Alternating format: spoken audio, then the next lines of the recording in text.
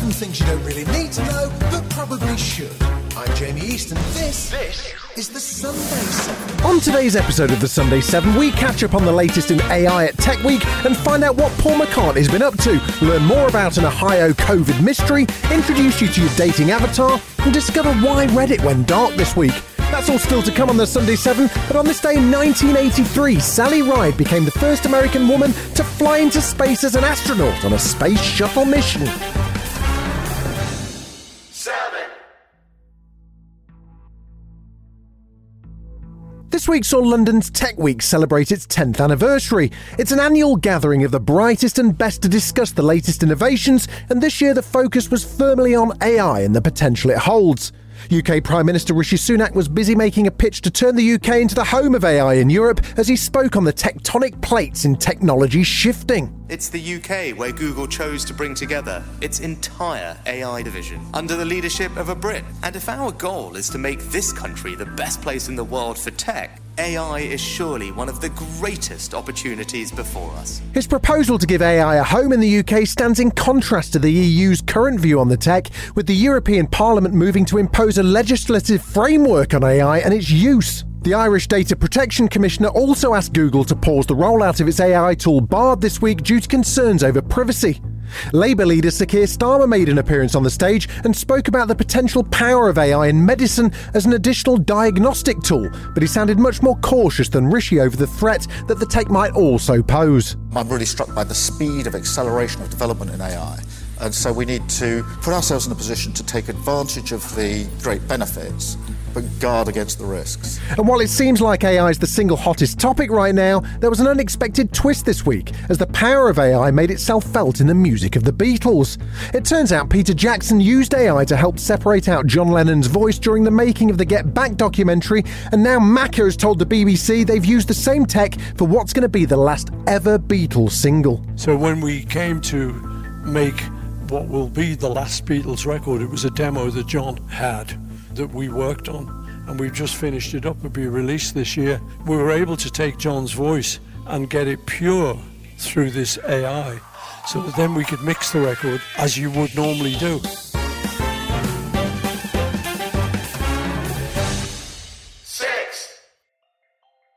It's estimated that 50 million people worldwide are living with dementia, and as the global population rises, that number's expected to triple by 2050. Scientists and researchers have spent years working on solutions to slow or cure the disease, and there have been some promising breakthroughs, but still no definitive answer.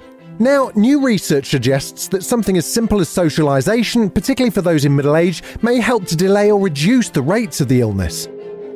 I'm delighted to welcome to the Sunday 7 Dr. Andrew Summerlad, who's at the UCL in psychiatry. How are you, Dr. Andrew? Very good, thank you. Talk to us a little bit about this, because this is intriguing. As a man who's, let's be honest, not getting any younger, your study shows that the more socially active we are, at what kind of age lowers the risk of dementia? Have I still got time to help myself? Yeah, well, we certainly think so. I mean, there's huge importance in thinking about ways that individuals can reduce their risk of dementia, as well as on a kind of population level, trying to reduce the number of people that have dementia. And there's good evidence that there are several different things that people can do.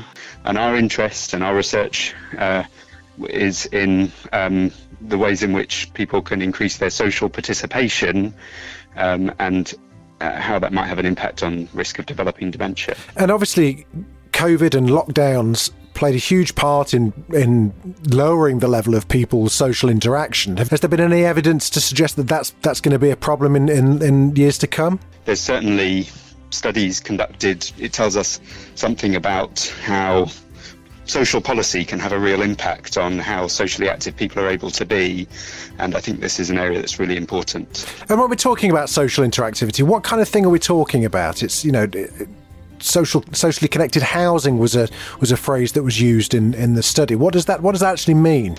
Yeah, so our research has shown that having more frequent social contact with other people, supportive contact and contact that makes people feel less lonely, is probably the most important in terms of having an impact on dementia risk. A critical time for people to change their social contact is as they get older, as they retire, and thinking about ways in which people can be supported over the time of retirement to keep and maintain activities that makes them socially connected with others, and also to live in communities where there is not the kind of sense of disconnection, where there is a good link within the community, is likely to be really important. So it's not just about keeping your brain active. We always encourage the elderly to, do their Sudoku and watch Countdown and all the rest of it. That's fine, but it's not the be all and end all. We need to have that human touch, right? I think that's right, and I think there is nothing as good at keeping your brain active as talking to other people, where you have the need to have kind of dexterity in your conversation, to remember things that people have told you. All of that is fantastic exercise for the brain, and a good way to keep it healthy. Well, Andrew, thank you so much for joining us. I mean, even in these few minutes, you've helped me lower my risk, presumably. I hope so. It's been a pleasure. Thank you very much. Still to come on the Sunday 7, Will Guyatt talks us through the Reddit blackout, and we track down an Ohio COVID mystery.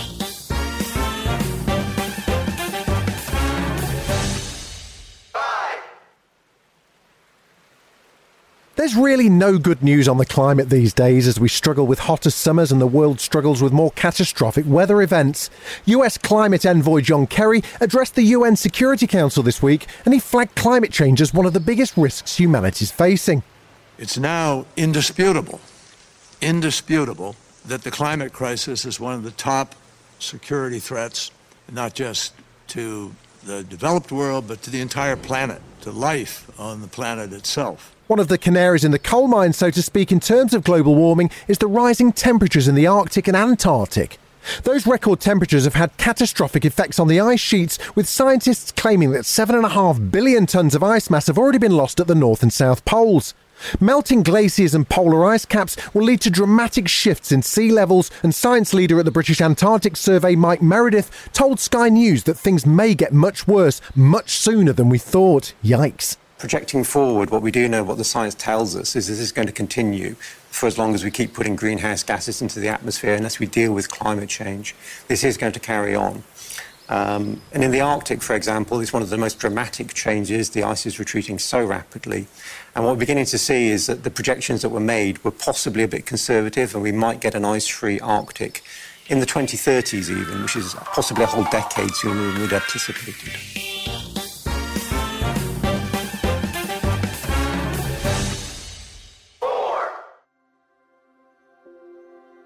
It's slightly weird the way humanity, at least in this neck of the woods, has adapted to COVID.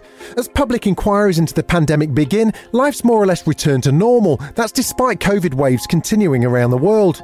It's more unusual now to see someone in a mask than without, but science's battle with COVID-19 hasn't stopped, and one of the more unusual diagnostic tools of the pandemic era has come to the fore once again. Scientists discovered that measuring, wastewater was quite a reliable indicator of the level of COVID infection in the general population. But now, in Ohio, that measurement of wastewater's turned up an extraordinary situation. Get this, researchers have been able to track one particular strain of COVID in two US cities, Columbus, Ohio, and the strangely named city of Washington Courthouse. They're only about 40 miles apart, and it appears that one person who lives in Columbus and works in Washington Courthouse has had the same strain of COVID for 2 full years. Dr. Mark Johnson's one of the leading wastewater experts, and he's been appealing for the person to come forward, as they may have long COVID, and he'd love to find out more. There are a lot of people who got COVID and never really got over it, and we don't know why. Probably most of them are not chronic infections, but some of them might be, which would actually be good, because that's theoretically treatable, and they can actually get better. Still to come on the Sunday 7, tech guru Will Guyatt takes a dive into the Reddit blackout, and maybe you need a dating avatar? Maybe? Perhaps? Right after this. Here's a cool fact. A crocodile can't stick out its tongue. Another cool fact, you can get short-term health insurance for a month or just under a year in some states. United Healthcare short-term insurance plans are designed for people who are between jobs, coming off their parents' plan, or turning a side hustle into a full-time gig. Underwritten by Golden Rule Insurance Company, they offer flexible, budget-friendly coverage with access to a nationwide network of doctors and hospitals. Get more cool facts about United Healthcare short-term plans at uh1.com.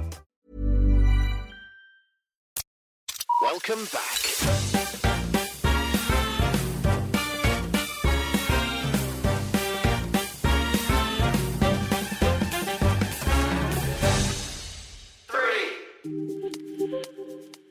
Each week on the Sunday 7, we ask our resident tech guru Will Guyatt to untangle one of the big tech stories of the week. This week, we're taking a look at a row that's turned popular website Reddit dark as users and the CEO do battle. The site gets about 57 million daily users, but at the moment, it's not a happy camp. It's time to find out what is going on in the world of tech, and joining us every single week is our resident tech expert, Will Guyatt. Will, how are you doing? Yeah, I'm good, Jamie. Very good. Excellent. Now, can you tell me what's going on with Reddit? Yeah, this is a really interesting story. Now, many people might not know about Reddit. Reddit has grown a massive audience globally, essentially a collection of message boards, if you like in the old days, people talking about all sorts of topics and kind of things that they're interested in their own way. And these places are moderated by volunteers. And what's the big stink? I've noticed, I've read in the news, lots of these subreddits, these kind of message boards, are shutting down in protest over something, right? Yeah, there's an incredible story this week in that Reddit, who've been running successfully now for over a decade, have suddenly decided, with very little notice, to start charging for access to what you call an API. Now, an API is a bit like the manual you used to be able to get for cars in the old days. It will explain everything you can do with something. And the idea is, with an API in modern computing terms, is you can use these kind of little bits of instruction and programming they've got to access their system, so somebody could create a third-party app. And what they've suddenly said is, we're going to charge you to use these APIs. And companies that make apps which are successful with Reddit, apps which read it, and apps that enable you to have a better experience to find content and favorite content and that kind of stuff. They're even suggesting now that some of these companies, if they want to keep operating, Jamie, are going to have to pay up to $20 million in order to keep their services running. All of these services have said, we simply can't afford to do this, and we think this is unfair. And as a result of that, essentially all of these subreddits have gone on strike. They've gone dark. They've closed themselves for posts, and people can't post. And there is currently an absolutely insane Mexican standoff between the owners of Reddit, who say they're not going to back down, and the people who do the moderators and the volunteers who do these subreddits are refusing to open up again. So it's going to be very interesting to see what direction this takes. It's a dangerous game for Reddit to play, isn't it? If you rely solely on users to create your content and make you business, are they cutting off their nose to spite their face, and will they give in, do you think? It's going to be very interesting to see what happens, because we've seen other platforms like Twitch, etc., try to suddenly make some very big changes to how people make money on them. And the users of these platforms have all gone, no, that does not work for me. And they've backed away from these platforms. And these platforms pretty much nearly always row back to where they started at position one, or come back in with a more favourable offer for the people who are creating stuff. But it does smack a little bit of, we're not making enough money, despite the fact that we're not paying anybody to moderate and run and make this platform what's popular. One of the bigger theories here, though, Jamie, is it's not just about the cash. Reddit is saying we spend millions of dollars a year keeping all of these subreddits running, therefore we want some money. The bigger suggestion is these companies that have got APIs and access to all this juicy data and content on Reddit could potentially be sucking all of that content out of Reddit and training artificial intelligence and machine learning. So this is the suggestion that sort of the next generation of artificial intelligence could effectively be trained by the mind of Reddit, which is slightly terrifying. Will, as ever, thank you so much. We'll speak to you again next week. Thanks, mate.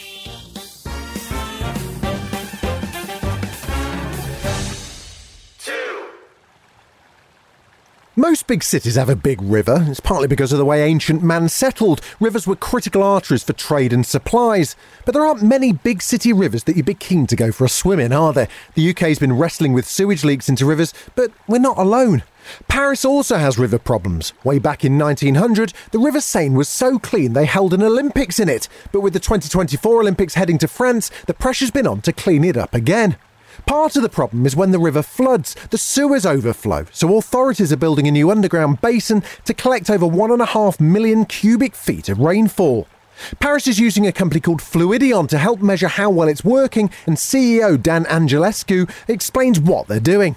We're measuring two fecal indicator bacteria, E. coli and Enterococci. They both come from fecal matter, so their presence indicates contamination. And the level of concentration of these bacteria allows us to know whether it's safe to bathe in the water or not.